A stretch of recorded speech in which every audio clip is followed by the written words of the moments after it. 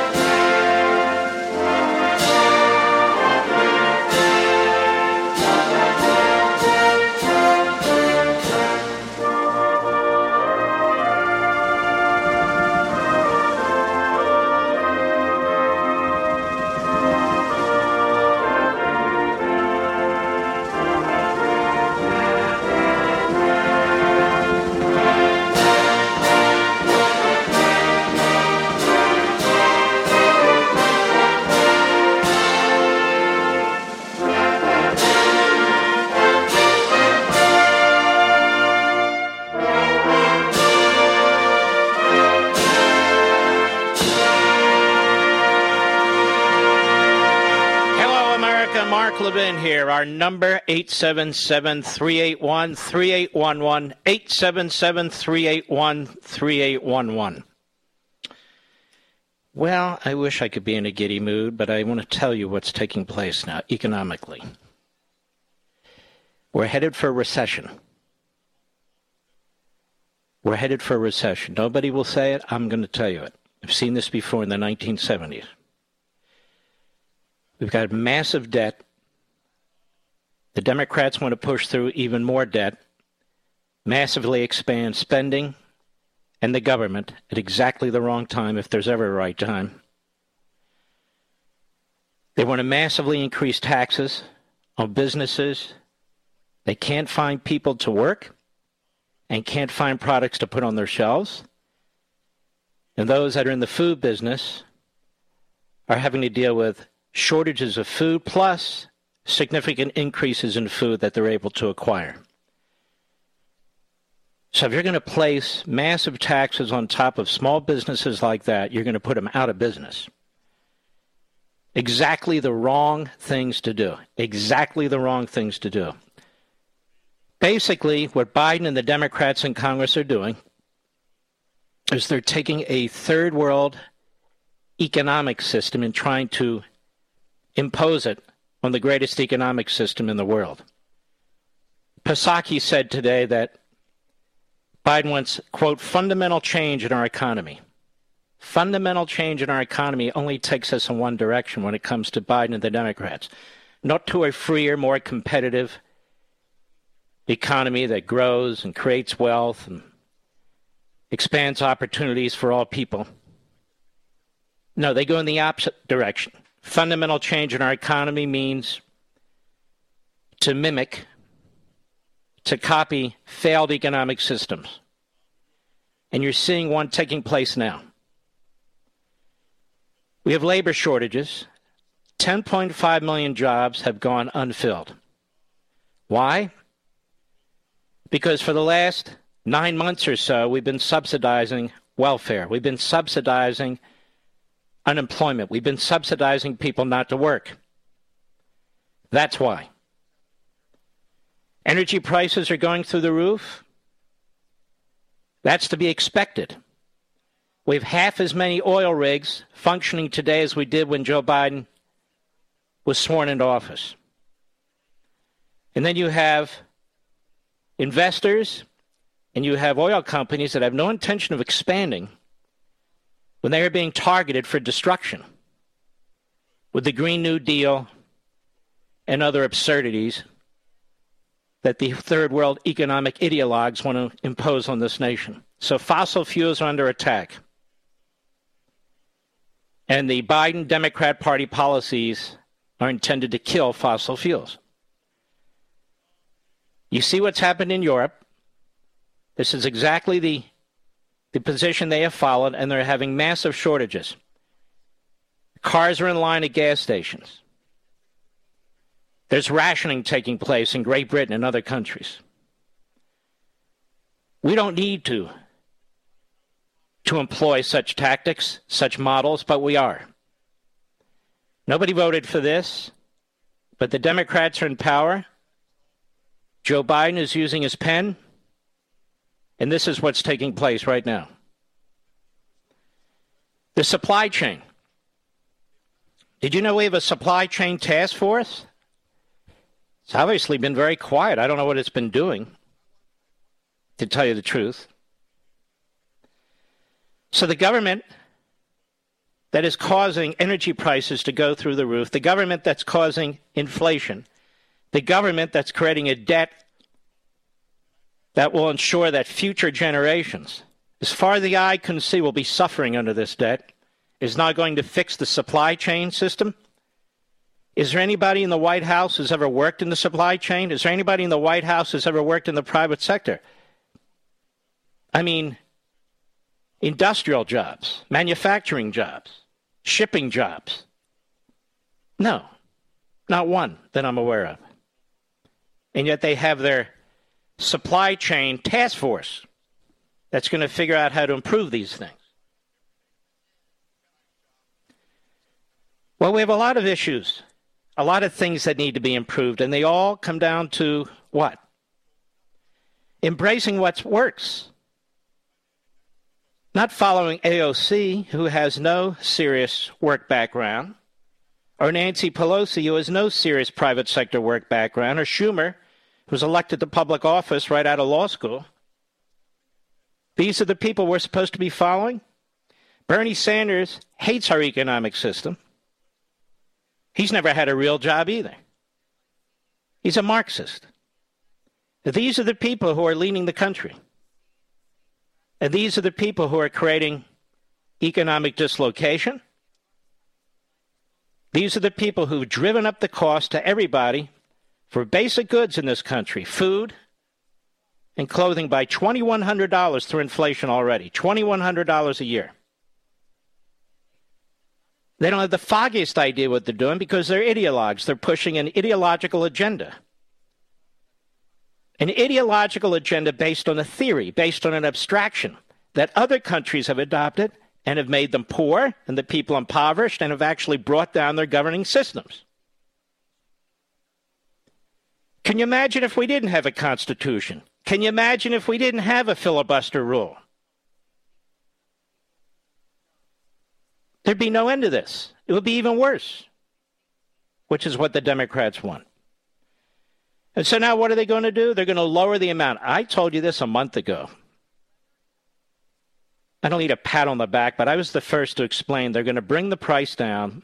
They're going to push most of the same programs, enshrine them, cut the number of years, and that's the trick. And it's a lie.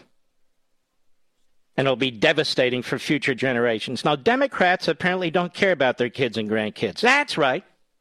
Media Matters, make sure you regurgitate that. Because if they did, they wouldn't have voted for Pelosi and Schumer and Biden and all the other reprobates in the Democrat Party. If you love your kids, you don't leave them with trillions and trillions of dollars of debt. If you want to protect your kids, you don't leave them with trillions and trillions of dollars in debt. You don't steal from their futures. You don't steal their wealth that's yet to be created. But apparently that's okay if you're a Democrat. Apparently that's all right if you're Joe Biden. Doesn't matter. We're headed for a recession. Massive debt, incredibly high inflation. It's going to go much higher. And more, it feels like the third world, doesn't it? You can't get a car for 4 months, depending on what kind of car you want. The prices have gone through the roof, beyond manufacturer's suggested retail price. Can't even get a deal. They can't get chips, computer chips, for their automobiles and their trucks. The price of meat's gone up. Like the third world, people now are fighting over toilet paper and paper towels. People are hoarding. We're told that you better buy your Christmas gifts now.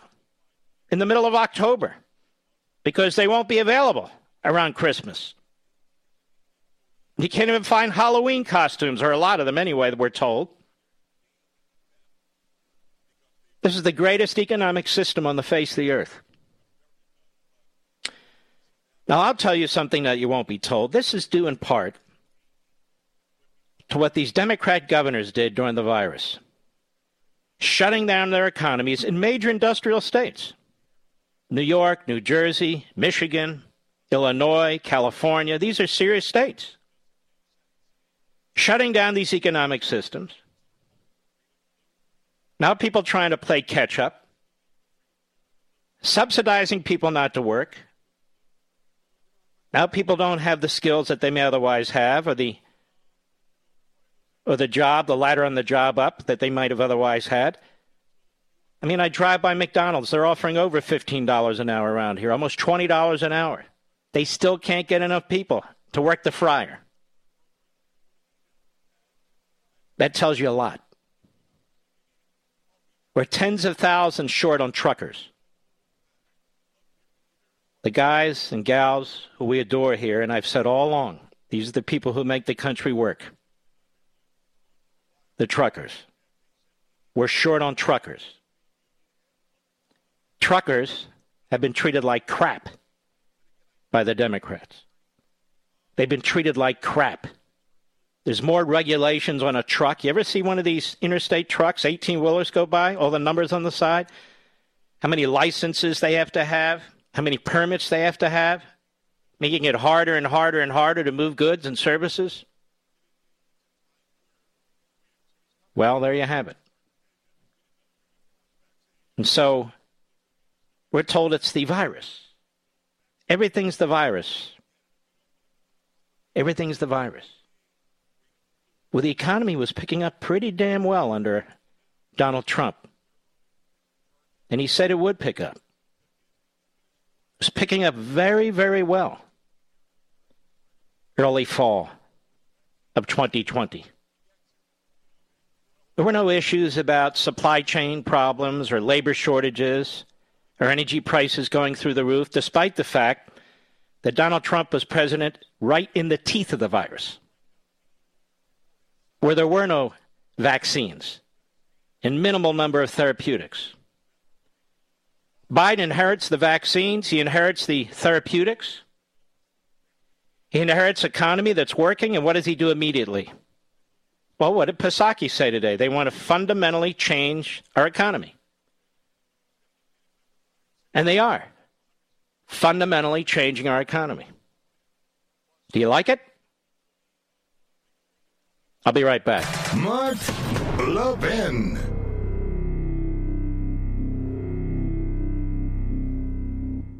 Have you gotten your letter from the IRS yet? These last few years have not been easy on the American family. And with tax season finally arriving, there'll be millions of hardworking people and businesses that could struggle even more due to the IRS working against them. Well, America First Tax Group can help put an end to your worries. Just one phone call to 800-806-1299. Hello, 800-806-1299. And you'll be in touch with the America First Tax Group, a full-service tax company that'll fight the IRS and help put you on the path to financial freedom. Their experts can help you or your business with any tax-related problems you may have, from dealing with your back taxes to granting you access to tax relief and much more. Don't wait.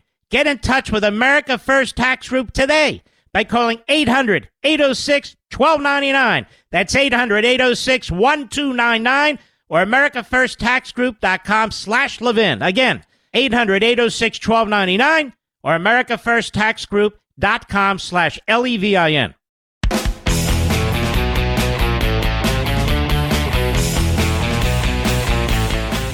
We're also involved not in following the science, but following political trickery. Political trickery. Over 70% of the people in this country have been vaccinated. I've said this over and over again. A significant percentage of the people who have not been vaccinated have gotten the virus, have survived it, and have natural immunity. and have the antibodies. So when you add the 70% to that significant percentage, which the CDC and Fauci and Biden and the rest refuse to do, it could be 85%, it could be 90%. A nation of 320 million people, excluding under 12 years old, to have that kind of a protection rate is very significant. It's very significant. And that's the science. Another study came out of Israel today, underscoring what the initial study said about natural immunity and antibodies being much stronger than the vaccines. Now, I'm not talking about what people need to do, how they behave. What I'm talking about is the science. If you're vaccinated, or if you've had this virus, you're as protected as you can be. The percentage of the people who are not protected, notice I said protected, not vaccinated, the percentage of people in this country who are not protected is relatively small. The purpose of a vaccine is to protect you from the virus. If somebody near you is unvaccinated and you're vaccinated, why do you care? If you've had the virus and you have these natural antibodies, immunity, why do you care? Now we're told there are some breakthroughs. Of course there's some breakthroughs. Nothing is perfect. Nothing is perfect. There are some breakthroughs. They're minuscule. Absolutely minuscule. And as minuscule as they are, their trajectory is going even down further. Now, on the other side of the ledger, we have nurses who are being fired. We have teachers who are being fired.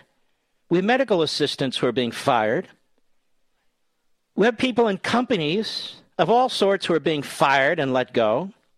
We have draconian requirements being dictated by the government against the United States military, where apparently hundreds of thousands of service personnel have not been vaccinated.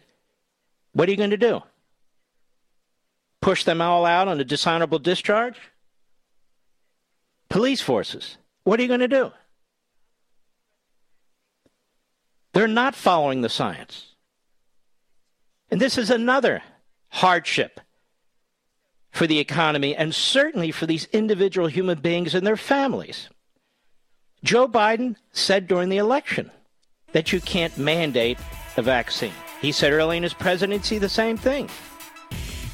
He's obviously lying. So they screw up everything. They're not following the science. They're not following rational economics. They're not following anything but their own ideology and power demands. I'll be right back.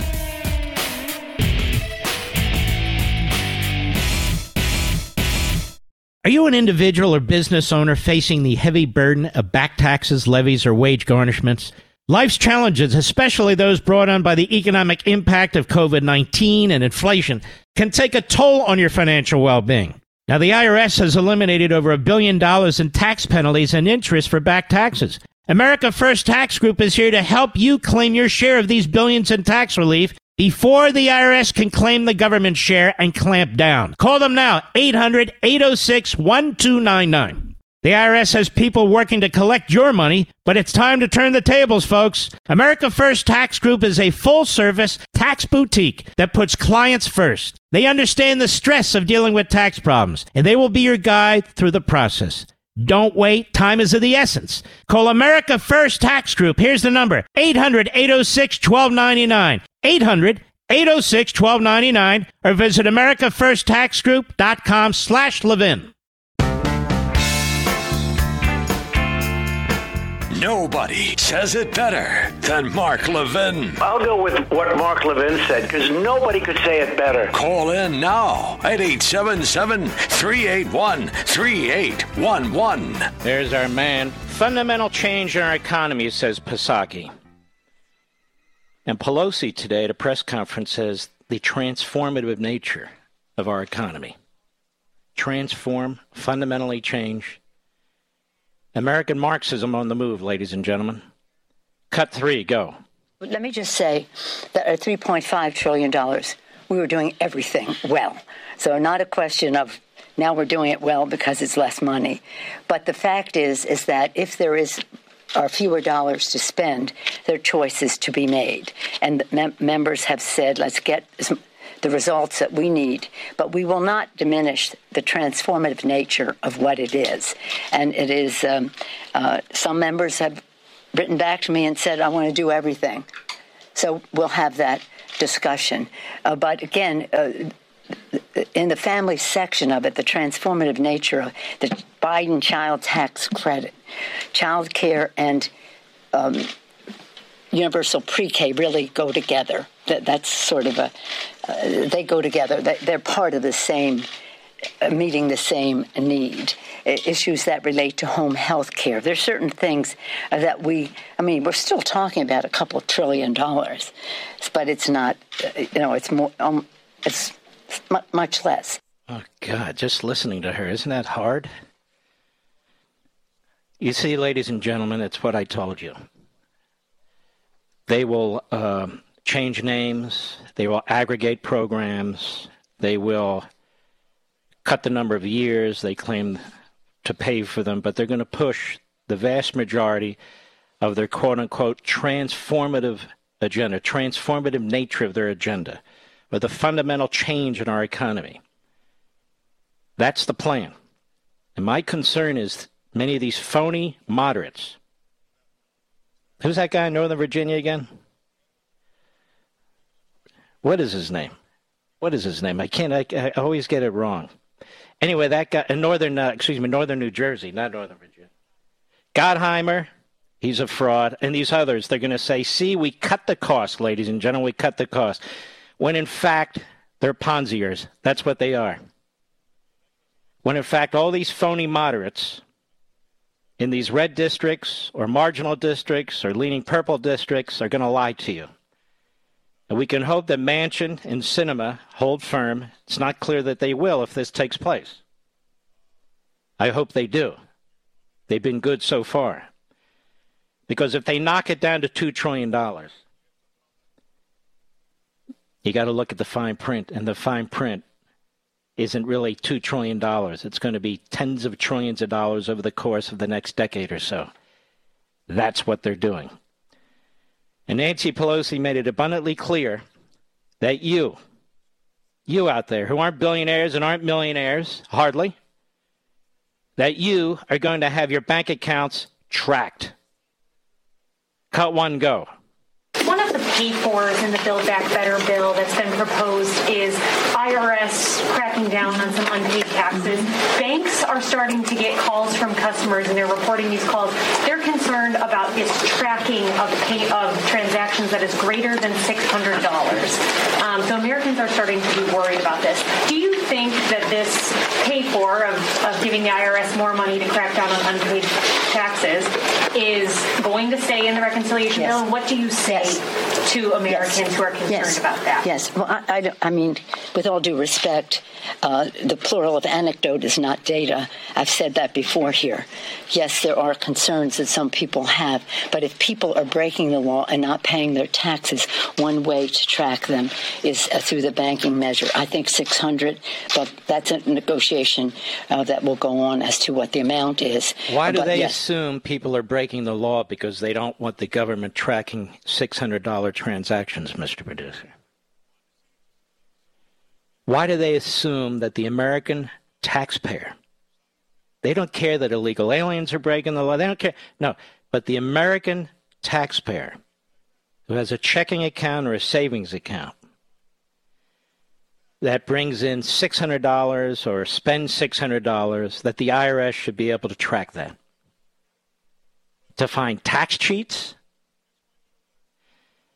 I've been warning about this for a long time. This is not aimed at rich people. This is aimed at you.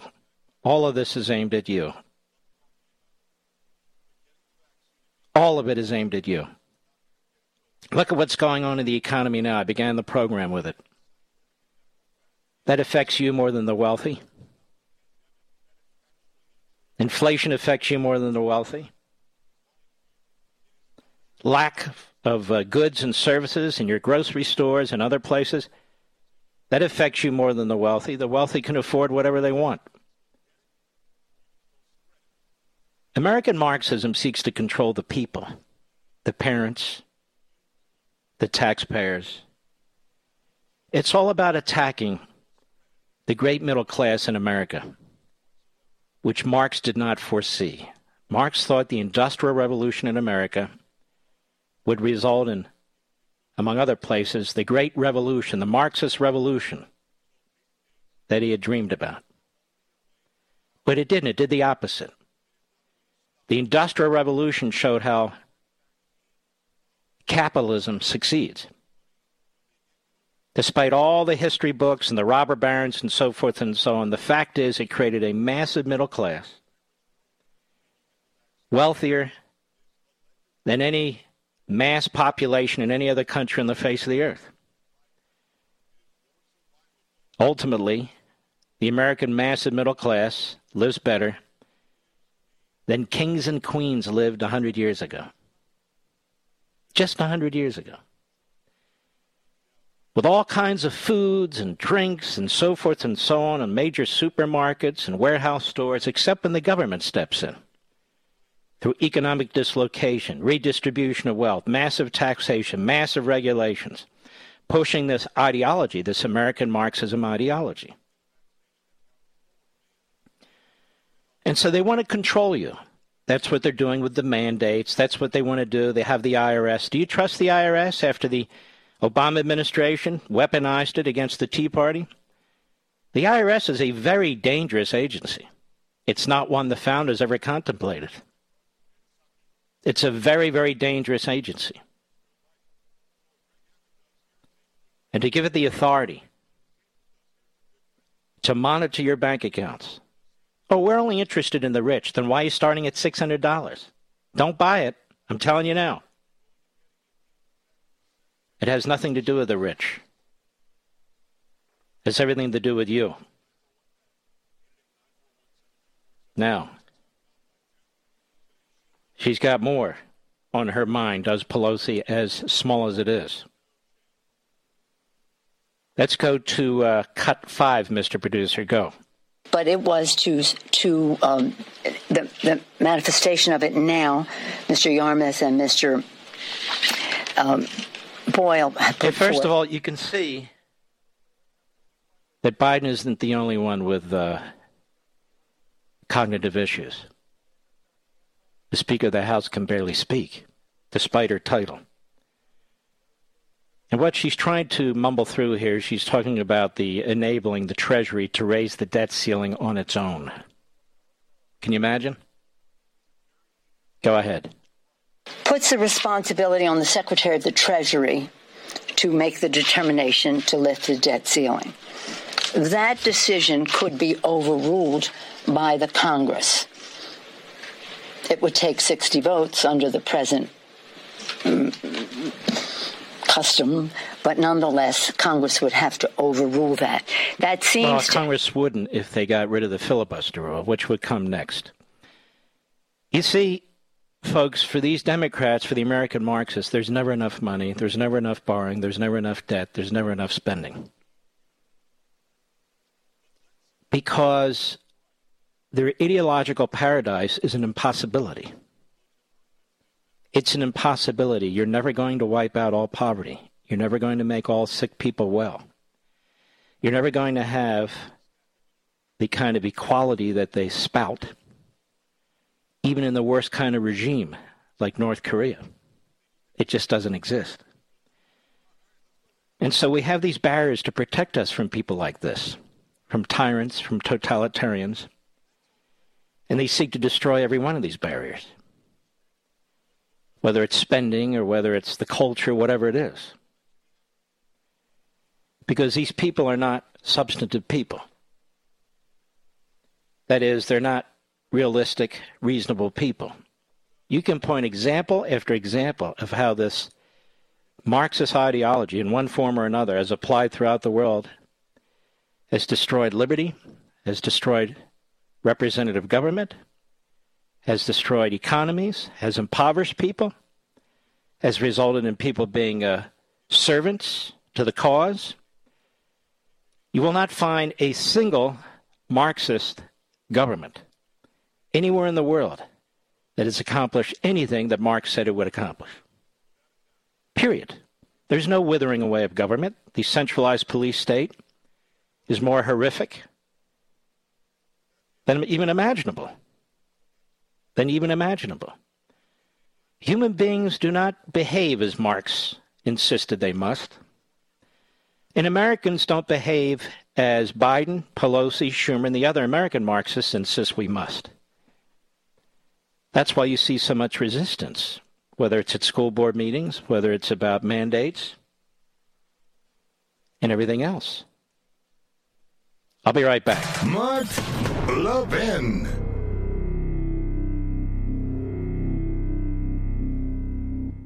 In today's digital age, where cyber threats loom larger than ever, safeguarding your personal information is paramount. So why is Congress considering a law that could put your credit card data at greater risk of being hacked and exposed to foreign networks? This Durbin-Marshall credit card bill could jeopardize your financial data, make it more susceptible to cyber intrusions. It's a controversial bill that proposes a shift in billions of dollars worth of consumer transactions to payment networks that lack the robust security measures consumers rely on. Who could possibly want that? Well, the answer? Woke corporate megastores seeking to inflate their multi-billion-dollar profit margins. The Durbin-Marshall credit card bill will undermine our safe and convenient payment systems and endanger your data security. It's time to take a stand. Visit electronicpaymentscoalition.org. Make your voice heard. Tell your senators to oppose the radical Durbin-Marshall credit card bill, paid for by the Electronic Payments Coalition.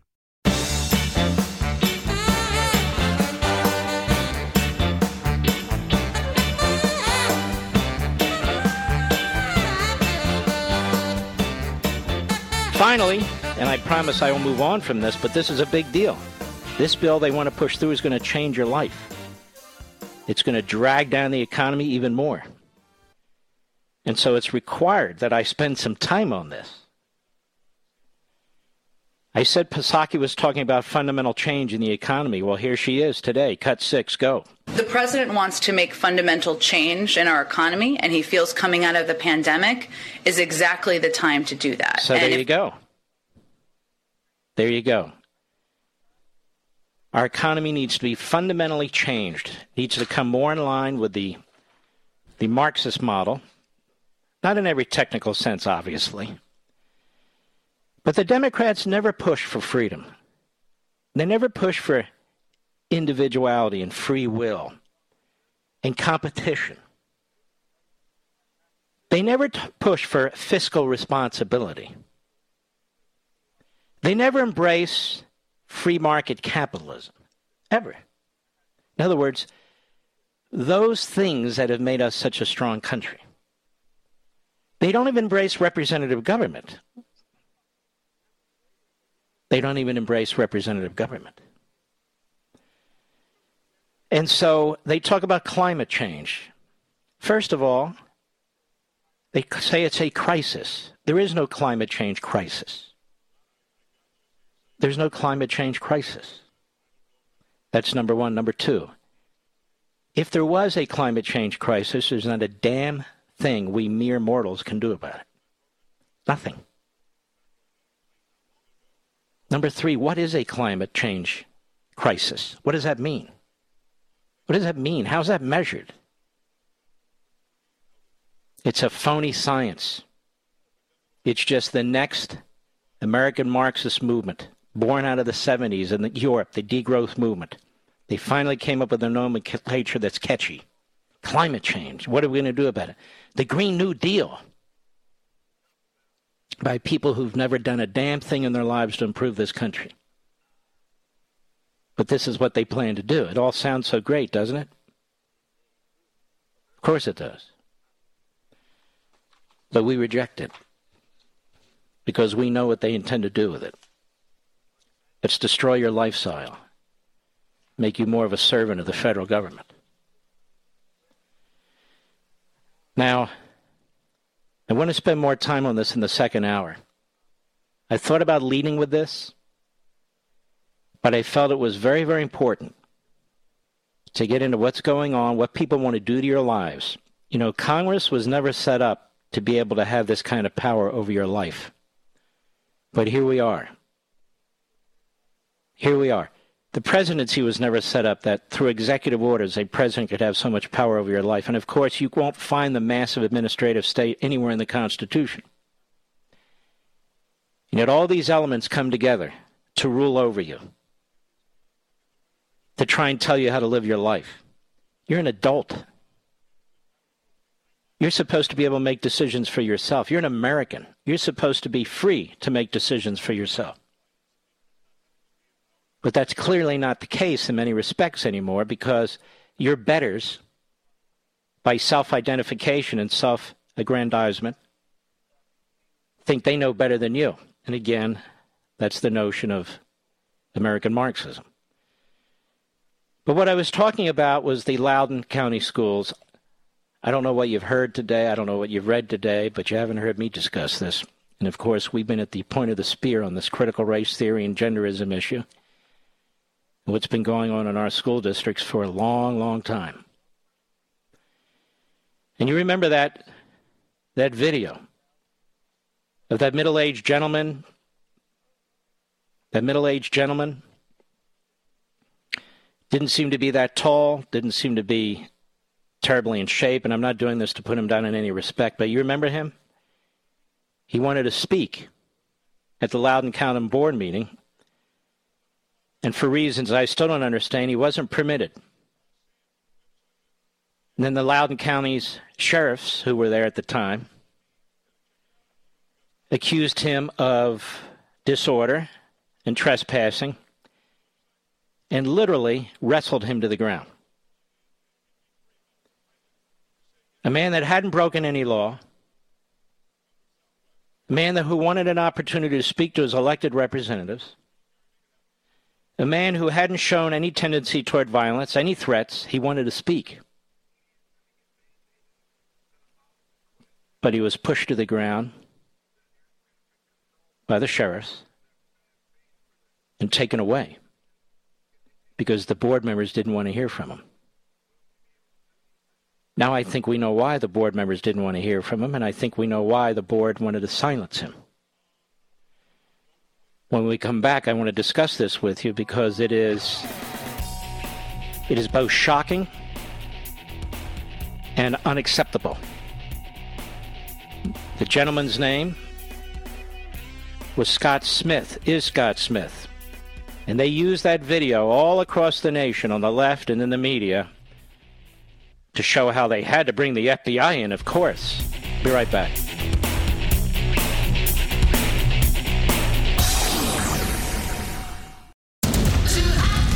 Knock that fire down, 19. Copy, Captain. Let's move.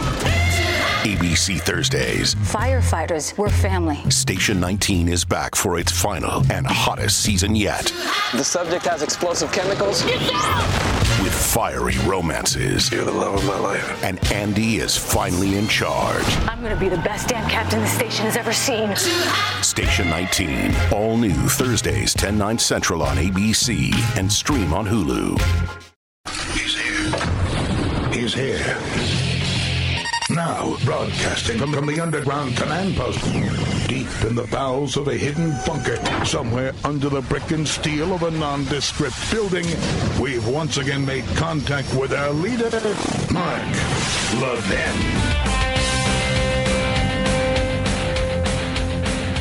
Hello, America. Mark Levin here. Our number, 877-381-3811, 877-381-3811. This gentleman, citizen of Loudoun County, taxpayer, parent, Scott Smith, His face has been shown all over the world. It's been used by the Biden administration and Democrats and their surrogates in the media as an example of violence, as an example of why the FBI and the National Security Unit and the Criminal Division and all the rest need to have an unconstitutional role in watching our school board meetings and our parents and our taxpayers. I want to tell you a little bit about this gentleman.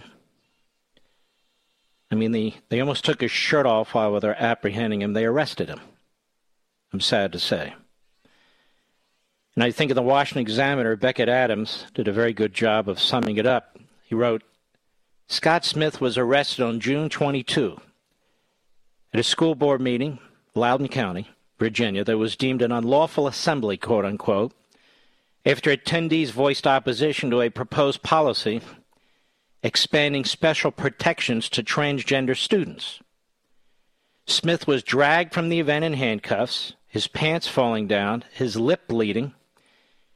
He was charged later with disorderly conduct and resisting arrest. Smith's arrest soon became a national story. The small business owner became an avatar of anti-school board protests, representing the unruly and ignorant anti-mask, anti-critical race theory, and anti-transgender parents in their crusade against the progressive put upon school officials. What few knew until now is that Smith attended the June 22 hearing to confront school board member over his daughter's alleged rape in a school bathroom by a, quote, gender-fluid, unquote, boy. And as I understand it, this took place in a high school, Stone Ridge High School, which is where my kids went to high school. The details apparently don't matter to the National School Board Association. In a letter to the White House this month, it actually highlighted Smith's arrest as an example why federal law enforcement agencies need to investigate and prosecute parents who oppose mask mandates and the teaching of critical race theory. Quote, as these acts of malice, violence, and threats against public school officials have increased, the group's letter to the president said, the classification of these heinous actions could be the equivalent to a form of domestic terrorism and hate crimes. It adds, we request a joint expedited review by the U.S. Departments of Justice, Education, Homeland Security, along with appropriate training, coordination, investigations, and enforcement mechanisms from the FBI, including any technical assistance necessary from and state and local coordination with its National Security Branch and Counterterrorism Division, as well as any other federal agency with relevant jurisdictional authority and oversight. And as I pointed out, this was a coordinated effort, as pointed out by a wonderful legal foundation. Coordinated effort by the White House, Department of Justice, and the National School Board Association, among others.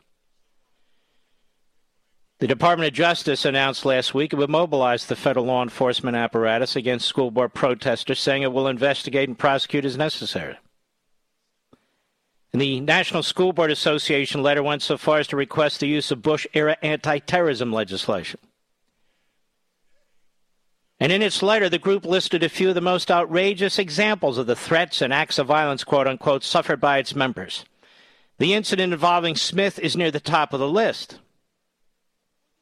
And by the way, state members of the National School Board Association were not contacted. Two of them reject the letter that was sent to the president, including the one in Virginia.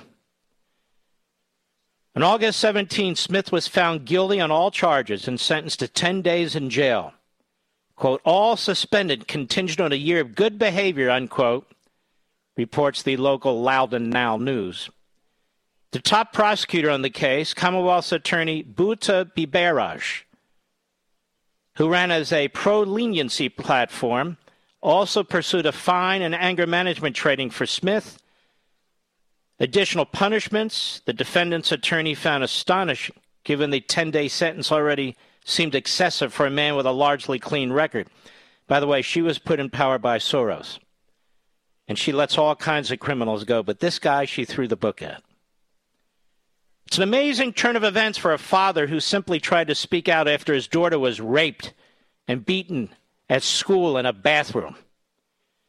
Smith told the Daily Wire that on May 28, quote, a boy allegedly wearing a skirt entered a girl's bathroom at nearby Stonebridge High School, where he sexually assaulted Smith's 9th grade daughter, unquote.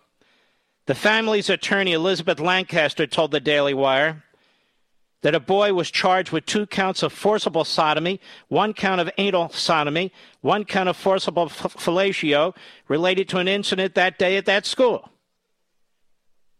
So his daughter was raped. The sheriff's office confirmed via a public records request the existence of a report with, quote, offense, forcible sodomy and sexual battery, unquote, matching a date and location of Smith's rape. Yet on June 22nd, during the school board's hearing on the proposed policy for transgender students, school board member Beth Bartz said our students do not need to be protected and they are not in danger. Do we have assaults in our bathrooms or locker rooms regularly? The superintendent, Scott Ziegler, responded, to my knowledge, we don't have any record of assaults occurring in our restrooms. Have we had any issues involving transgender students in our bathrooms or locker rooms? Asked board chairwoman Brenda Sheridan. Said Ziegler, the superintendent, I think it's important to keep our perspective on this. We've heard it several times tonight from our public speakers, but the predator, transgender student or person simply does not exist. Now, Mr. Smith was arrested at the hearing during heated exchange with a pro-transgender policy activist.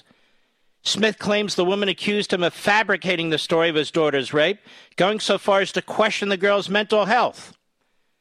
This obviously enraged Smith, who then called the woman a bitch. This is when law enforcement officials intervened. A police officer grabbed Smith's arm, prompting the father to yank it back. A scuffle ensued. Smith was then forcibly removed from the assembly and barred from the school board building. Loudoun County officials voted on August 11 to approve the transgender policy.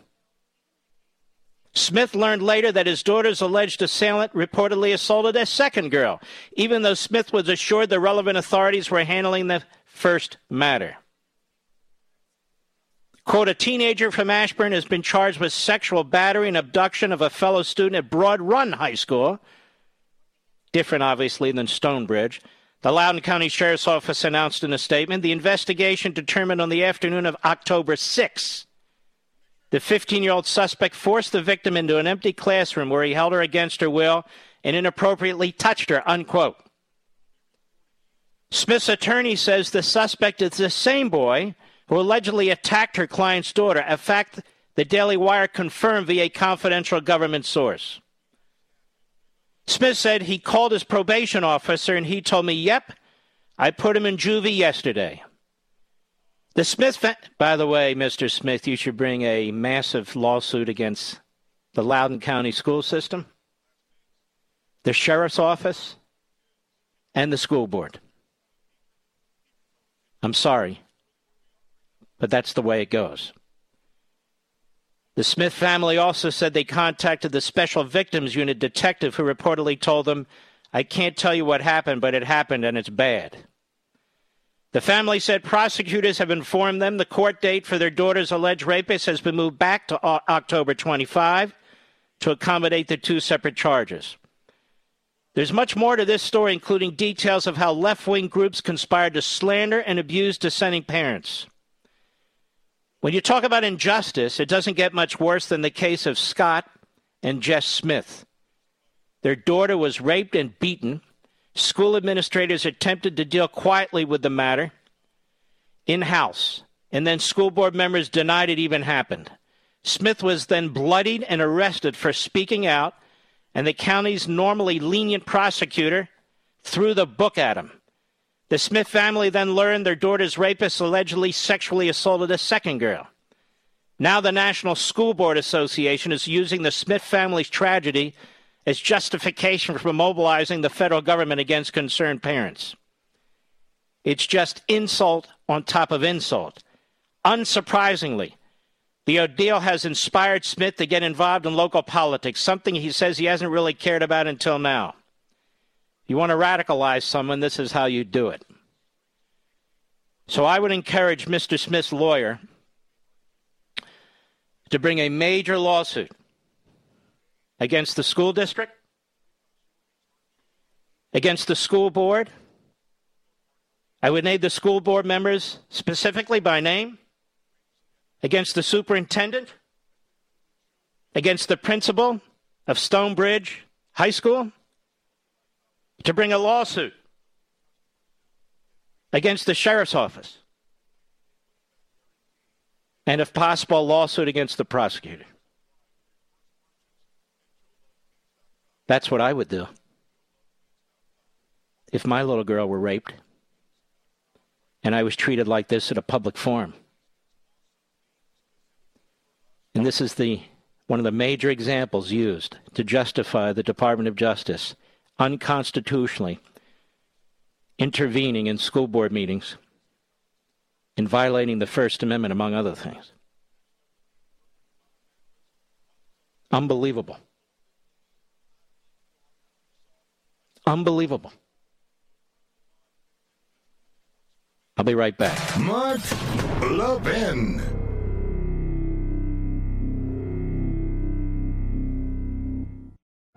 Hi there. Sorry for the interruption, but are you enjoying this show on Google Podcasts? You should know that the Google Podcasts app is going away this spring. That's right, going away, gone as in no longer available. You can still enjoy this show elsewhere though. Try out Spotify or Amazon Music, or maybe TuneIn is more your style. Whatever app you switch to, be sure to follow so you never miss the next episode. And thanks for listening, wherever you listen.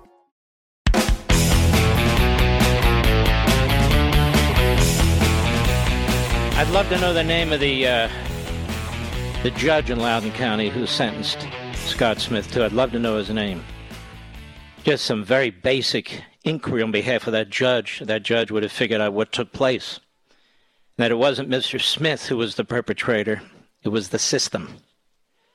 It was the school board and the principal. It was the superintendent. It was the sheriffs on duty there. It was the leftist woman who accused Mr. Smith's daughter of having mental issues when he dared to tell her what happened to his daughter. You see, the American Marxist is intolerant, ladies and gentlemen, and they're the ones who are violent. And they do not tolerate debate, and they do not tolerate discussion. Those of you who've read the book know exactly what I'm talking about. They don't entertain different ideas. They don't entertain anything except what it is that they want to do. And that's their position. That's their position. Look all around you. That's why when I started this book, I was just trying to husband everything that was going on and make the case that the counter-revolution to the American Revolution is in full force. It can no longer be dismissed or ignored, for it's devouring our society and culture, swirling around our everyday lives, ubiquitous in our politics, schools, media, and entertainment. Once a mostly unrelatable, fringe, and subterranean movement, it is here, it is everywhere. You, your children, and your grandchildren are now immersed in it. It threatens to destroy the greatest nation ever established, along with your freedom, family, and security. Of course, the primary difference between the counter-revolution and the American Revolution is that the former seeks to destroy American society and impose autocratic rule, and the latter sought to protect American society and institute representative government. The counter-revolution or movement of which I speak is Marxism. I've written about Marxism at length in 2 earlier books and discuss it regularly on my radio show and television shows, obviously the opening of American Marxism. There are untold numbers of books written about Marxism, but the application and adaptation of core Marxist teachings to American society and culture, what I call American Marxism, must be addressed and confronted, lest we are smothered by its modern manifestations. And make no mistake, the situation today is dire. It's dire. In America, many Marxists cloak themselves in phrases like progressives, democratic socialists, social activists, and community activists, as most Americans remain openly hostile to the name Marxism. They operate under myriad newly minted organizational or identifying nomenclatures such as Black Lives Matter, Antifa, the Squad, and so forth. And they claim to promote economic justice, environmental justice, racial equity, gender equity. They've invented new theories, like critical race theory, and phrases and terminologies linked to or fit into a Marxist construct. They claim the dominant culture, quote-unquote, and capitalist system are unjust and inequitable, racist and sexist, colonialist and imperialist, materialistic and destructive of the environment. But the purpose is to tear down and tear apart the nation for 1,000 reasons and in 1,000 ways, thereby dispiriting and demoralizing the public, undermining the citizenry's confidence in the nation's institutions, traditions, and customs, creating one calamity after another, weakening the nation from within, and ultimately destroying what we know as American republicanism and capitalism. There should be no mistake. The various leaders of this counter-revolution are increasingly outspoken and brazen about who they are, including bands of openly Marxist professors and activists, and they are supported by a core group of zombie-like woke followers. Whatever their labels and self-descriptions, the essential characteristics of their beliefs, statements, and policies exhibit core Marxist dogma. They occupy our colleges and universities, newsrooms and social media, boardrooms and entertainment. Their ideas are prominent within the Democratic Party in Oval Office and the halls of Congress. Their influence is seen and felt among the mostly witting as well as the unsuspecting, and in news reporting, movies, television shows, and commercials, publishing and sports, as well as teacher training and classroom curriculum throughout America's public school system.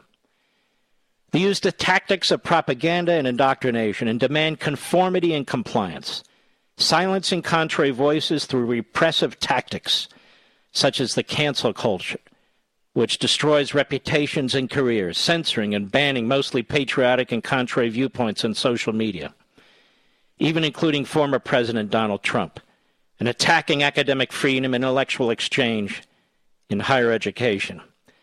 They take aim at all aspects of the culture, historical monuments, including Lincoln, Washington, Douglas, the 54th Massachusetts Black Union Regiment, Mark Twain, Shakespeare, Dr. Seuss, and so forth. Pronouns are banned and replaced in nondescript words so as not to offend 58 flavors of gender identification. And it goes on. American Marxism. I think this, I say this unapologetically, this is the book of our times. This is the Thomas Paine pamphlet. I'll be right back.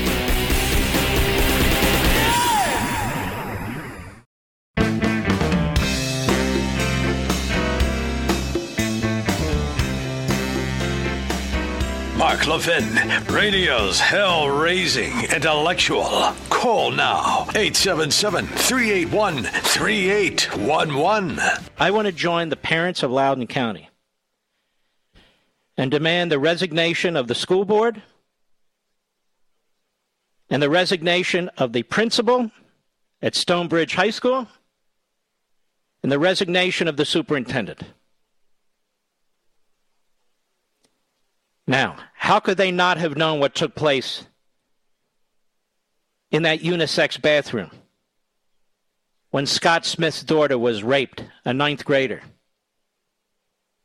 by a quote-unquote transgender boy who went into that bathroom wearing a skirt? That's number one. Number two, I believe the sheriff's office should be apologizing to Scott Smith for the way, in my view, that he was manhandled. That's right. I said it. Number three, the prosecutor in this case, a Soros stooge, her resignation should be demanded as well. She threw the book at Mr. Smith. He didn't hurt a soul.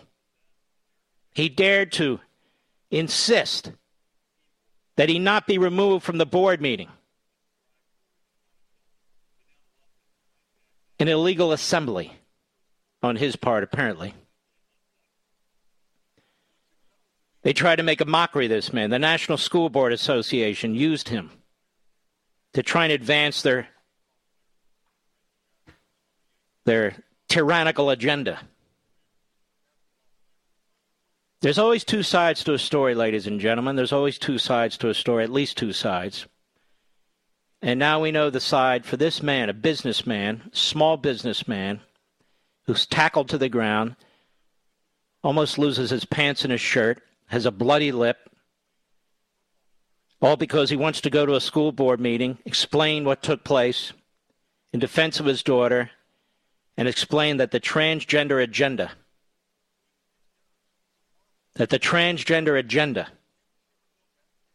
is not as innocent as it seems. And that superintendent and certain board members challenged people to give them one example of a violent act, just one example. They didn't know about the example of the violent act.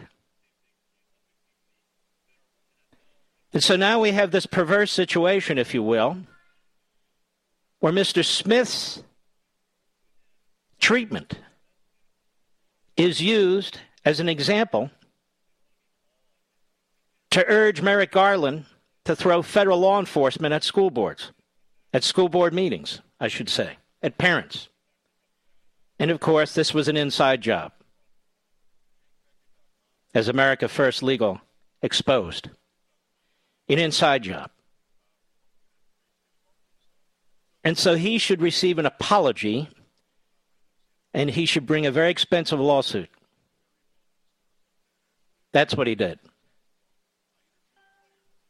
And it would seem that there's a cover-up here. It's really quite appalling.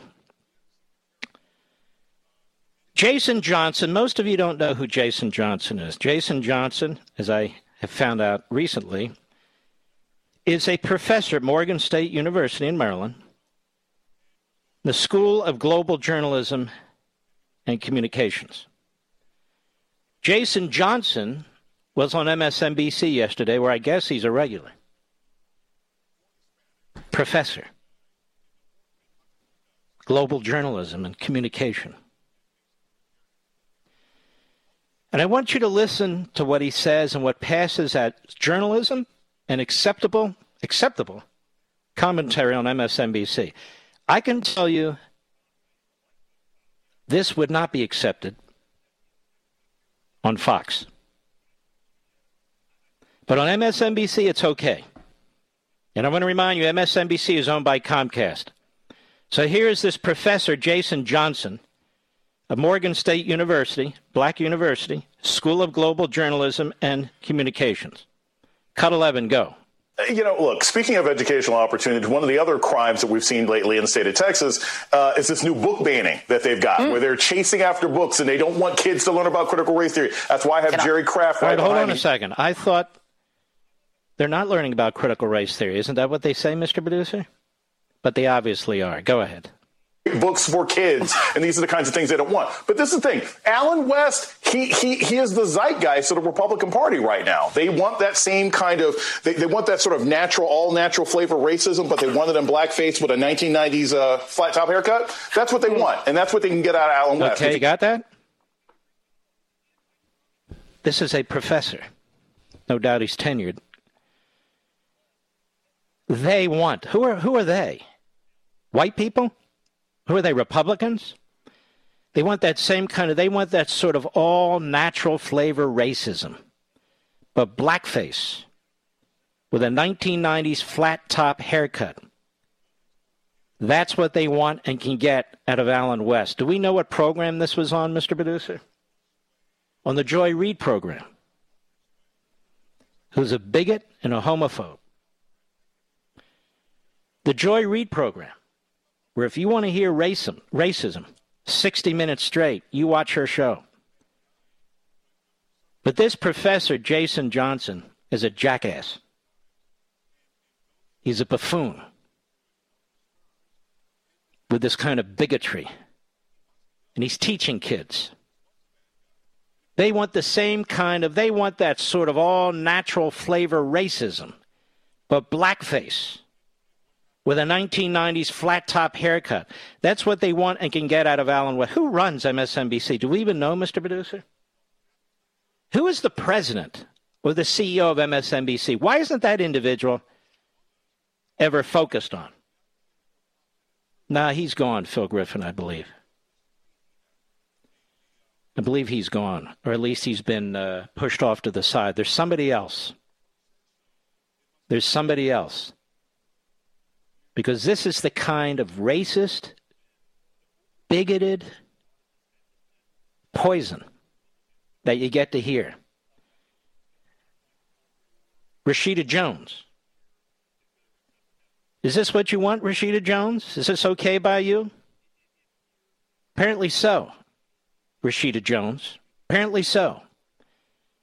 She doesn't have to answer for any of this so-called talent on her network.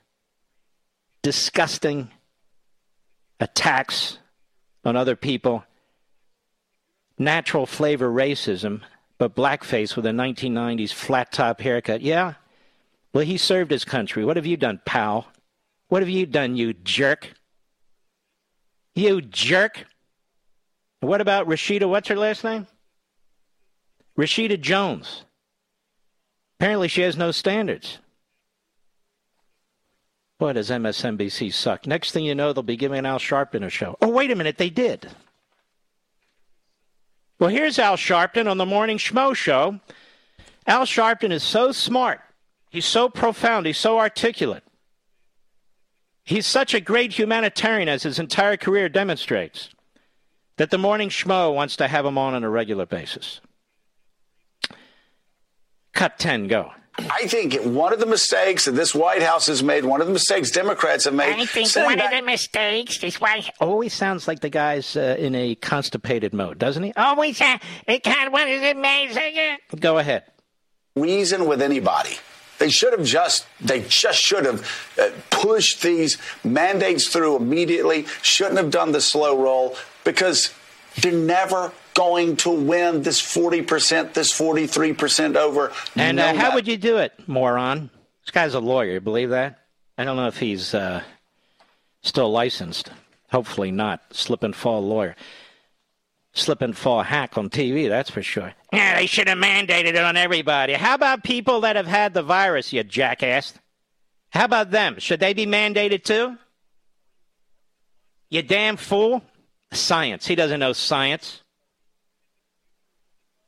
The only science he knows is political science, and he doesn't know that well. But, of course, he's asking Sharpton, an expert. Go ahead. You can't reason with unreasonable people. I mean, these people have dug in. That's their identity. That's who they are. The real answer is the people that supported you, the people that voted for Joe Biden, was voting for who you said you were and what you stood for, and they expected you to stand up for that unequivocally. And I think what the polls are indicating is exactly... who cares? What do you think about that, Al? Al Shaw, what do you think about that? You can't reason with unreasonable people, he says. They've dug in. Like this is a political, ideological war. A lot of people refuse to be vaccinated because they've had the virus. And they have a better immunity than people that take the vaccine. That's the truth. That's the truth. But there you go. More standards over there at MSNBC. Joe Scarborough, who failed at radio. Al Sharpton, you know all about him. And Professor Jason Johnson, making fun of a black man in the way he looks. What a piece of crap that guy is. I'll be right back. Mark Levin.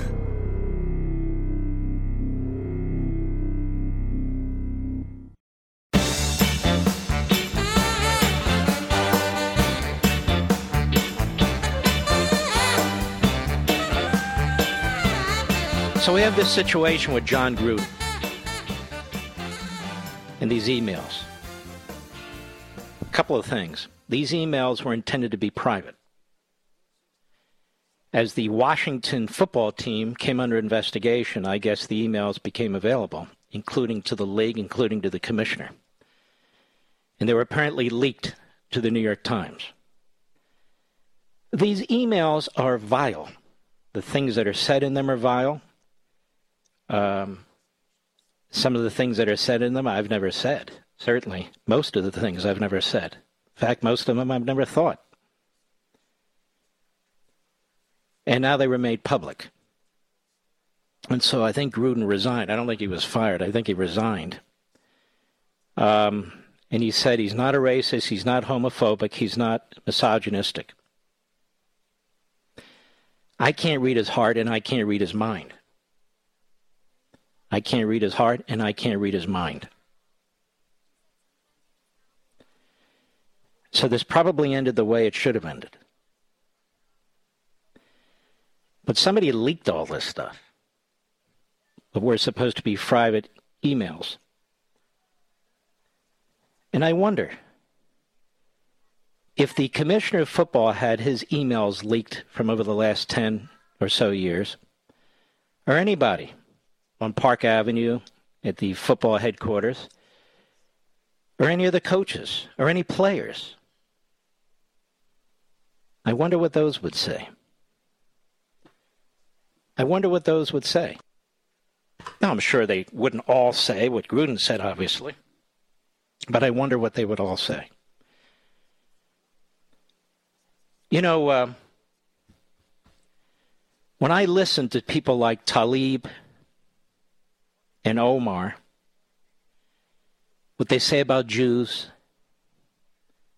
and AOC and the anti-Semites in the Democrat Party, I don't see any of them resigning. I don't see the Democrat-controlled House of Representatives and Nancy Pelosi taking any actions to expel them or to demand their resignations or even remove them from committees. I don't see that. And the things that Tlaib and Omar have said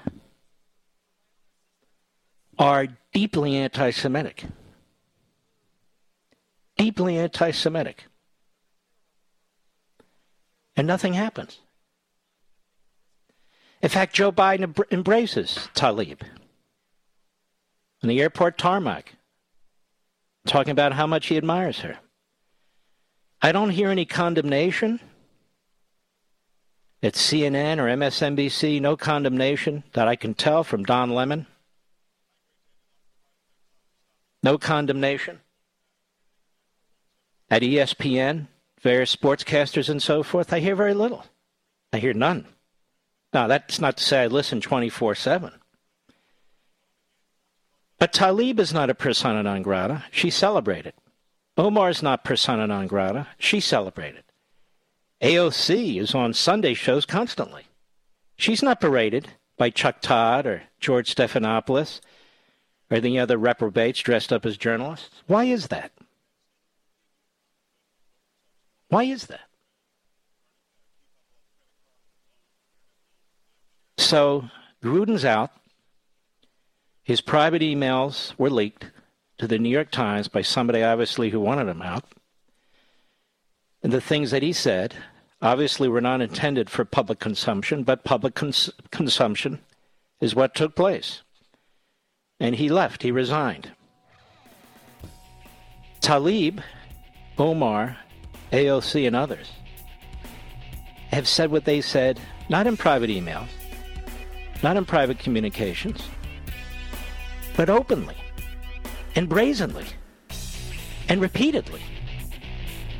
And no backlash whatsoever, except from me. I'll be right back.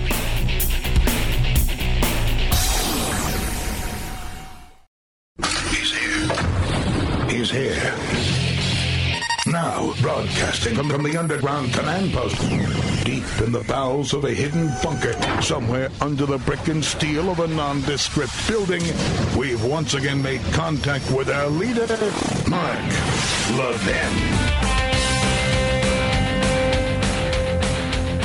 Hello, America. Mark Levin here. Our number, 877-381-3811. We will take some calls in this hour. 877-381-3811. You've never heard of Tom Taylor either. Tom Taylor is a writer for the new Superman comic book. It's a new Superman comic book. And he's very proud of what they're going to be doing with Superman now. Isn't Superman Marvel Comics, or am I wrong about that? DC, I'm sorry, DC Comics. It wouldn't be Marvel. That's right. And I think what this will demonstrate is your kids aren't safe watching anything or reading anything. You got to be very careful what you introduce them to. This guy, Tom Taylor, is on CNN. Why? Because CNN likes what he's going to do. Well, what's he going to do? Well, let's listen. Here's Tom Taylor. Cut 18, go. And I think the first question I had to ask myself was, what should Superman represent today? A new Superman, if you're going to make a new Superman, what should that look like? And it struck me as it would be a real opportunity lost if we had Clark Kent replaced by another straight white savior. So here was an opportunity to create a Superman who could represent a whole new group of people. And I think that was one that we had to leap on. And we'll be addressing modern day issues like the climate crisis, like refugees. John, in the last issue, has just been arrested attending a protest trying to stop the refoulement of asylum seekers. He does 45 minutes of hard time, is how he puts it. But as a stand, it's a very powerful thing. Isn't Superman going to be bisexual? Did I hear that too, Mr. Producer?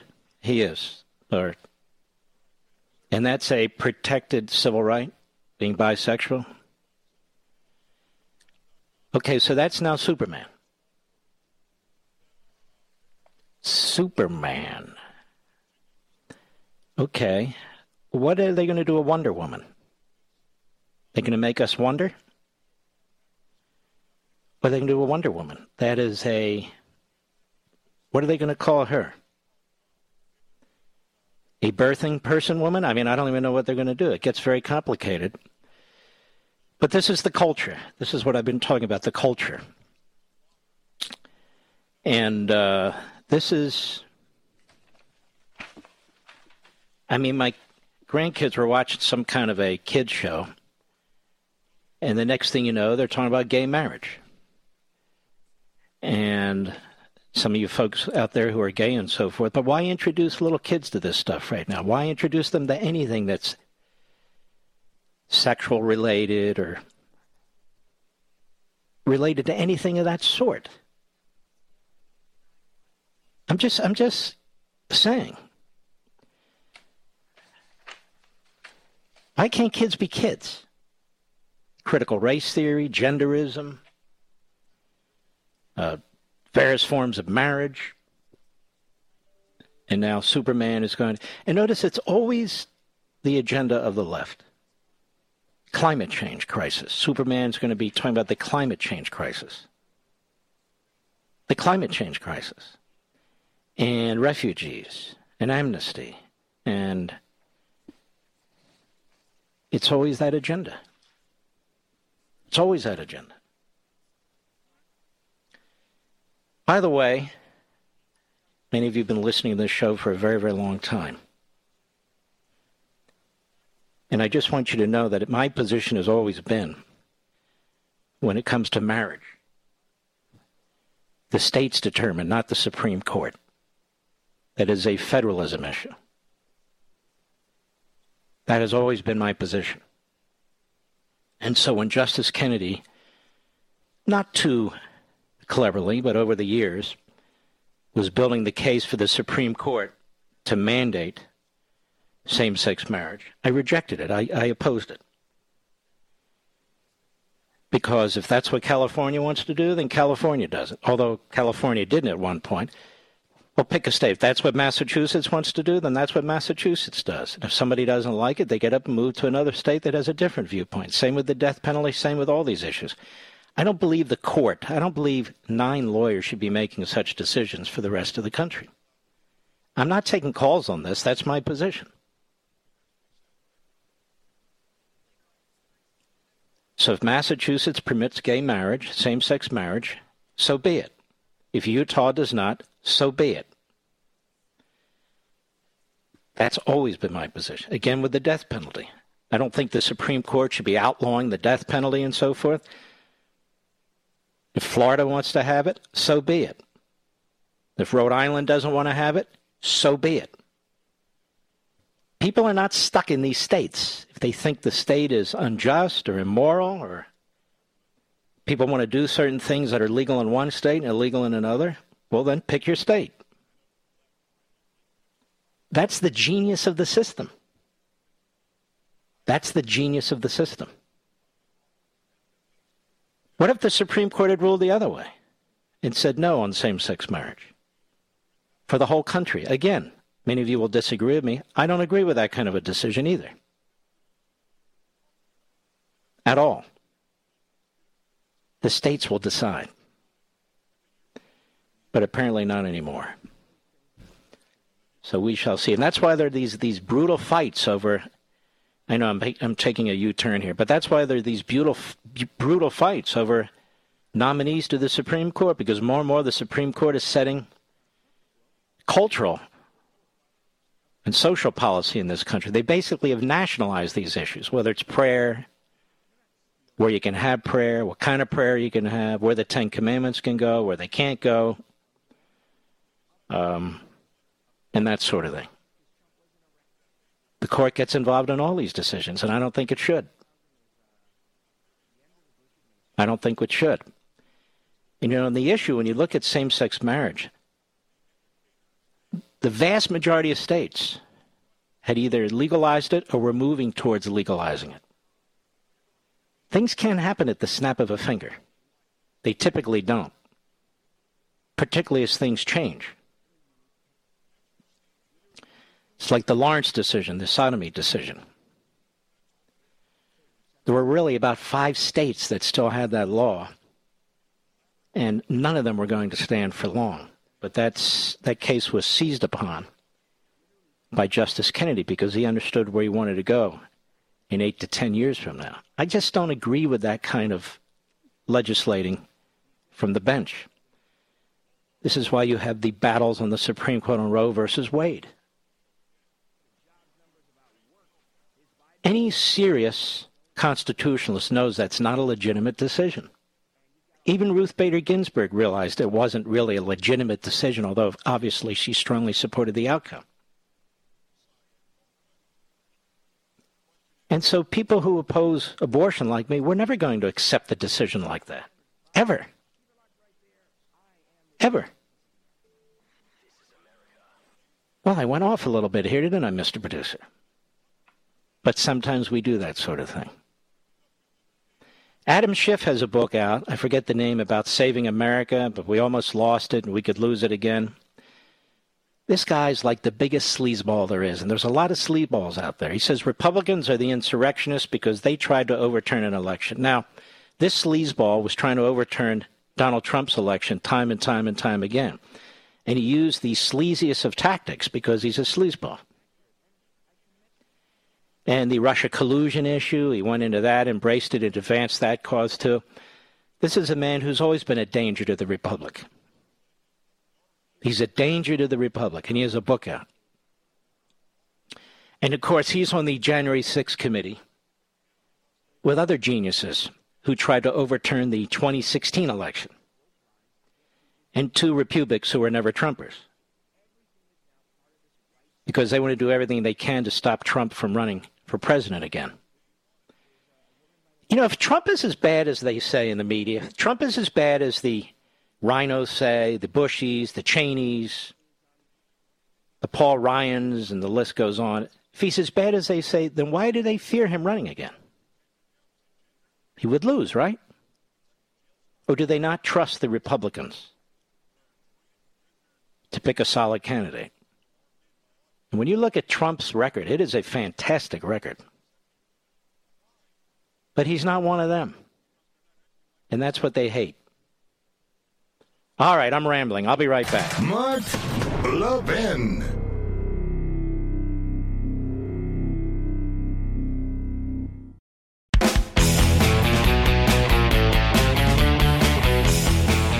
All right, let's take some calls. What do you say?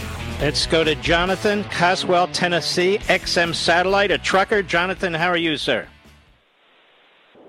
How you doing, sir? It's great to talk to you, Mr. Levin. Thank you. Just want to tell you, I went into a Barnes & Noble copies audio book, and I also got the Breaking the News and 4 copies of that in an audio book. And I have to listen to it twice because I'm just a high school educated truck driver, and it's got a lot of stuff that I have to research and, find out what it means. But my favorite chapter so far is chapter 4, and I'm actually on the second, going through it second time on there. But Alex Carlo's book will answer some of your questions about who's at the media and stuff like that. He's got a lot of stuff, but now, you know, Jonathan, I've always said about this book, take your time, and you may have to go through it once or twice. And Chapter 4 is on CRT and genderism and Marxism, how they all relate. And that seems to be among the favorite of a lot of folks, too. It is. And I had a dirty, just FYI, and to do my part to, speak out and everything, I had a dirty trailer. I just went up to Boston, and on the back of the trailer, I wrote, got my glove, and I wrote CRT equals segregation. And on the other side, I wrote, read American Marxism by Mark Levin. I drove up to Boston with it from Tennessee. And nobody assaulted you. Well, thank you for that. I appreciate that.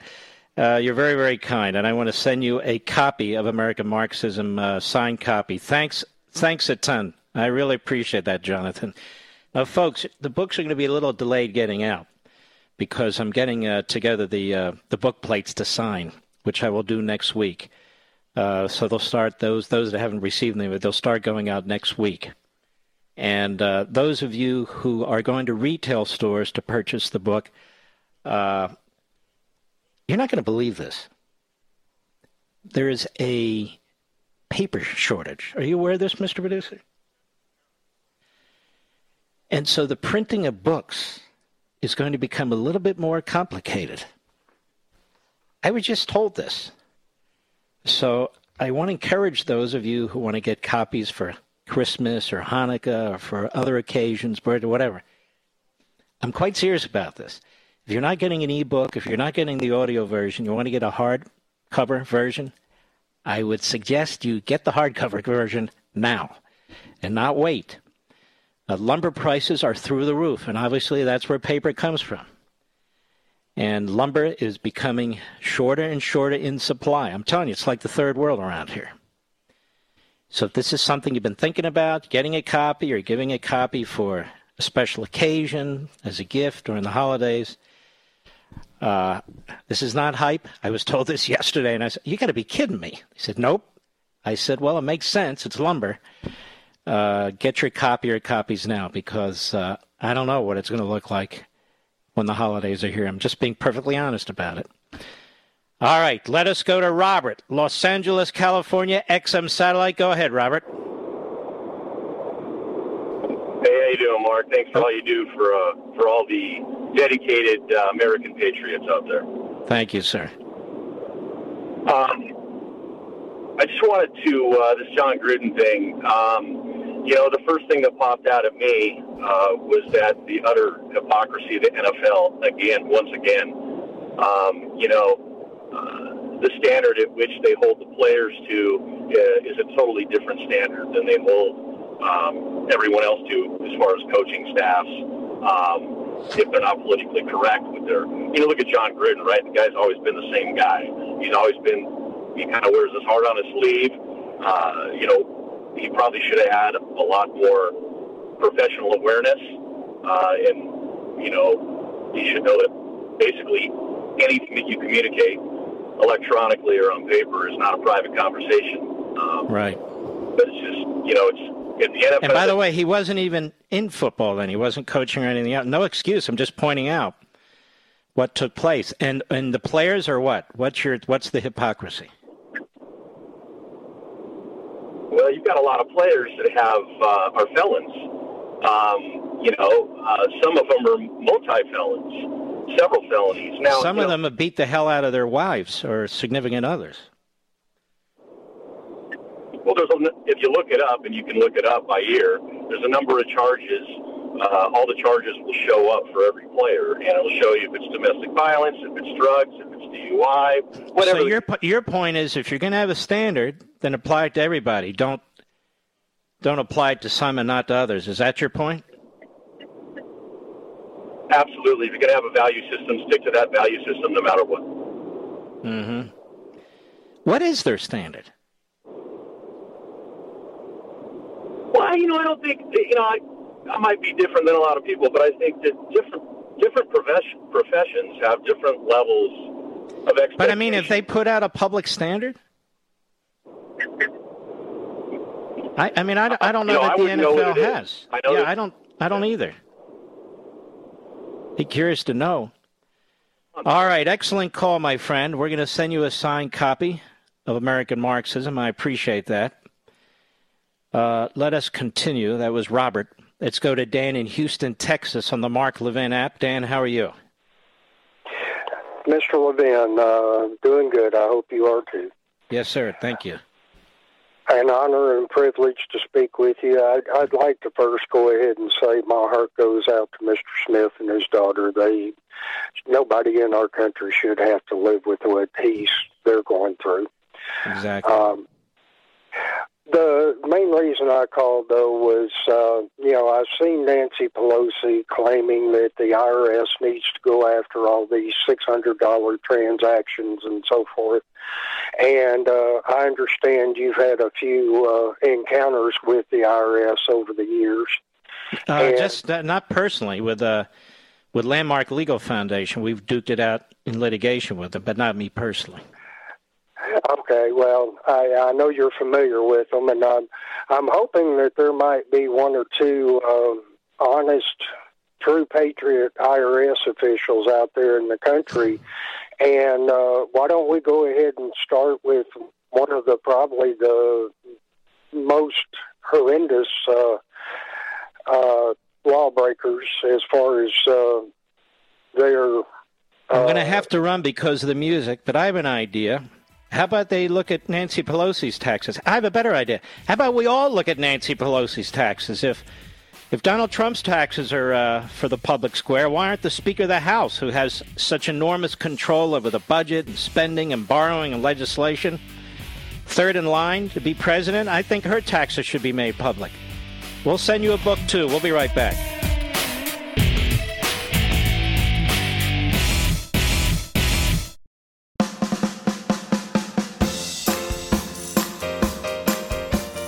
The Mark Levin Show, the pool feed for the conservative media. Dive in now. 877-381-3811. Well, you've probably heard this about Kamala Harris. Child actors. I mean, she's such a fraud. They're trying to figure out how to make her seem like, I don't know, personable, competent. But you could tell something wasn't right. It all just seemed so bogus. Cut 19, go. Kamala Harris is the Vice President of the United States. But she's also the President of the Senate. And the head of the Space Council. Well, welcome, you guys. Thank you so much. Welcome. Ready to start? Okay, go. So, I may not always be fast to take my parents' advice, but what is the best advice your parents have given you that perhaps you can share with us today? You know, one of the most important pieces of advice that I can offer you guys, and I want you to really remember this, never let anybody tell you who you are. You tell them who you are. Mm-hmm. Never tell anybody who you are. You tell them who you are. Yes, and who are you, Kamala Harris? Have we ever had a worse leadership in Washington, D.C. than this? Certainly in modern times. Seriously. You've got Joe Biden, who's just an absolute disaster on every single level. And then you have Kamala Harris, who's the same thing. The same thing. And honestly, you look at Nancy Pelosi. She's a crazy, evil lady. She just is. She's a crazy, evil lady. With her hands darting around and her eyeballs. She doesn't blink, whatever she's doing there. That's why I call her Stretch. It's quite obvious. Her eyes are popping out of her head. Sometimes I call her Eva for obvious reasons, too. She was using the phrase stormtrooper, so I thought, well, if the boots fit, you know. But what a crowd. Just preposterous. All right, Mr. Producer, to whom shall I speak? You have the list there. XM Satellite, Lake Park, Iowa. Brandon, how are you, Brandon? Good to talk to you, Mr. Levin. I'm just fine. How are you? Well, let me just say, let's go Brandon, right? Yes. You like that, right? Well, I don't know. I think so. I understand it, and yes. I approve 100%. I'm with you, brother. So, go right ahead. You talk about kids being kids. When your anthem came on at 5 o'clock our time, my daughter put her hand to her heart here in the combine sitting next to me. It made me feel pretty good. Might be teaching her the right way. How old is she? But she's 15. Just turned 15. Isn't that wonderful? And you're on a combine, so you're in the middle of the field. Yep, we're harvesting right now, doing corn harvest. What are you harvesting? Corn. Corn. Man, I love corn. I'm a corn guy. Yeah, the weather's been pretty good. We're going to get some rain tonight, so we're trying to get a little bit more knocked out before the rain comes. So, You know, you were talking about shortages earlier in the lumber supply. We were told coming into fall that, you know, some of the parts at like your John Deere shops or Case, I don't want to mark it, right. but things might be hard to come by this fall. And I did have my combine in the shop there for part of a day here the other day, and luckily they had the parts. But there's been some concern over that, and you know, we like to say we're not immune in the Midwest, but we you know, we don't always get the impact of some of the real world things going on in the East or West Coast, but it's really hitting here. You know, I also drive truck, and there's loads not getting covered out here. Got brokerages looking for trucks, getting pretty desperate looking for loads, and you know, it just all kind of ties hand in hand. So, you know, it's hitting out here pretty hard. And it is frightening because you have a situation here where you have inflation, and inflation's going to get worse because they want to spend a whole lot more. And keep in mind, even these $1 trillion bills they've passed, they haven't spent it all.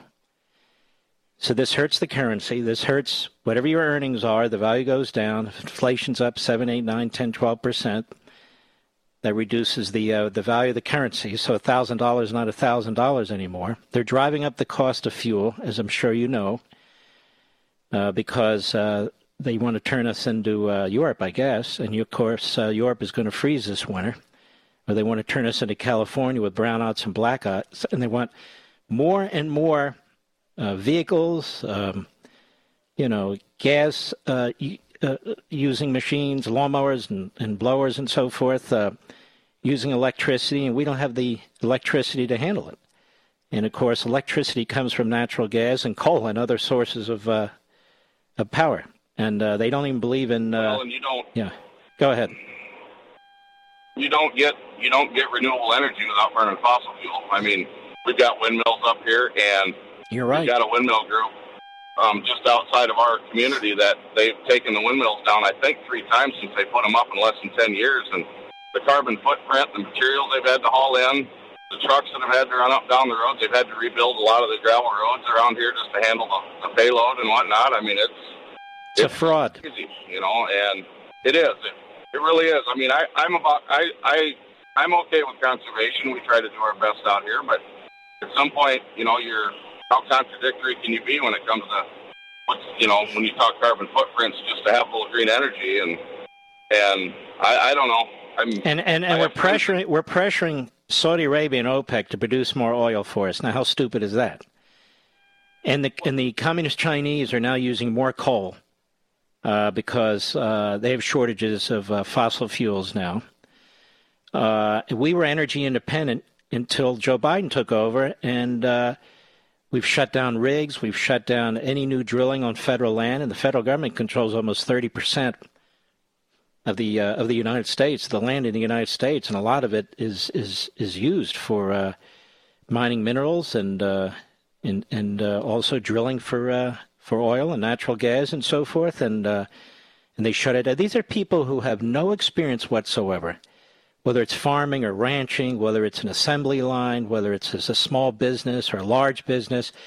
These people haven't done any of this, and so they just sit there with their ideology. They say climate change is an existential threat. No, it's not. You can't even define it. The hell is it? Anyway, well, what I don't understand is how they, like my truck, for example, it has to burn more fuel to make cleaner air. Well, that doesn't make any sense, you know. Mm-hmm. So well, listen. The economy suffers because the good thing is you'll never go hungry because you're a farmer, and that's a good thing. And I want to thank you for your excellent call. And do not hang up. I want to send you a signed copy also of American Marxism. I appreciate it. I don't think I've ever had a farmer call me while he's harvesting. Have we? I don't think so. All right, let's slip in one more right now. Jack, Brooklyn, New York, the great WABC. Jack, go right ahead, please. Hello.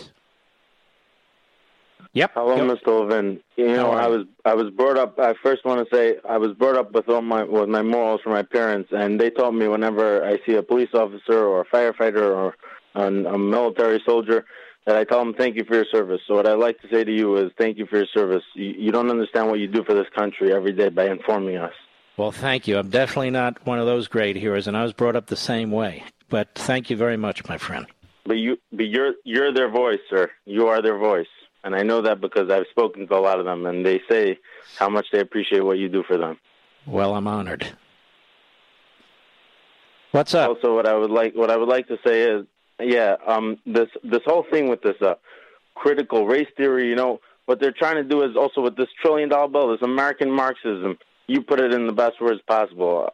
You know, this $1 trillion bills. You know, one of the reasons why the founding fathers. One of the biggest reasons why the founding fathers made our country is because they had a saying, taxation without representation is tyranny. Mm-hmm. And they're trying to put our grandkids and our great-grandkids in debt, trillions of dollars, because they're in the mood. You know, this government is really, it's gotten sick. And then they try to tell you that the teachers know better for the children than the parents. You know, anyone who knows what a parent's love for a child is will tell you right away, these teachers don't know anything. This critical race theory, what do they think? They're going to teach? You know, if I would have been brought up with critical race theory, thank God my parents shielded me from it. But if I would have been brought up like that, I don't know what I would be doing. I would probably be also in jail. But, you know, I live in New York, so I'd probably be let out the next day. Yeah, okay. But you make a great point. They're stealing wealth that's yet been created from future generations, and those future generations have absolutely no say. No say in what's happening to them and no say in what's going to happen to them. That's a very, very important point, Jack. And so they're easy targets. And so what this American Marxism is this. It is not only an attack on the existing culture and governmental and economic systems, but it's an attack on future generations. And this is why if you're a parent and you're voting for people like this, you must really dislike your kids, because that's exactly what's happening. I'm sorry. I have no better way to put it than that. And you make an excellent point, Jack, that all these generations yet born and the wealth yet created, they don't have taxation with representation. And their parents and grandparents, in many cases, don't give a damn about it. Certainly the politicians don't, because they're stealing from them. And they're going to have to live with this. They're going to have to live with the consequences of these massive debts. And then you have this party, the Democrat Party, starting at the top, but all of them, including people in the media, the New York Times, saying it doesn't cost anything. It doesn't cost anything. And they lie to themselves, and they expect us all to buy in, but we don't. Jack, excellent call. Don't hang up. We're going to send you a signed American Marxism. I'll be right back. Mark Levin.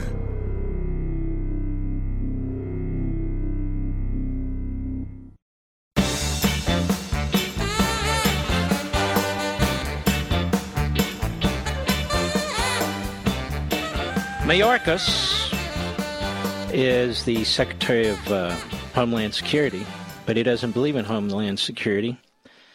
He just issued an order to ICE to stop worksite raids and latest limits on immigration enforcement. So illegal aliens working illegally, there are to be no more raids. These people are breaking existing immigration law. Breaking existing immigration law. I got to watch my mouth. I'm so pissed off, you have no idea. The lawlessness, the attack on teachers, the open borders, the try to destroy our economic system, our constitutional system. These rat finks, they're out of the cage. They are all over the place like cockroaches, pushing their agenda. Pelosi, Schumer, Biden, the whole damn bunch of them. This isn't hype. I don't need the hype. I don't need the hype. There's a shortage of lumber. The price is going way up, meaning paper products, meaning books. In the next few months, you're going to see the difficulty. You're going to see on Amazon books out of stock and stuff like that. That's what I am told. And so if you want to get your hard copy of American Marxism for Christmas, for Hanukkah, or for now, or for somebody to give it to them, you've been thinking about it, you want to be the Paul Revere and hand it out, you should get it now. You can get it, obviously, at Amazon.com or any major retail store while they last. I'm not kidding. This is serious business. What's going on in this country is appalling. It's absolutely shocking. Now, Joe Biden has apparently entered into some kind of a compact with like 130 or 40 countries to have this minimum global tax of 15%.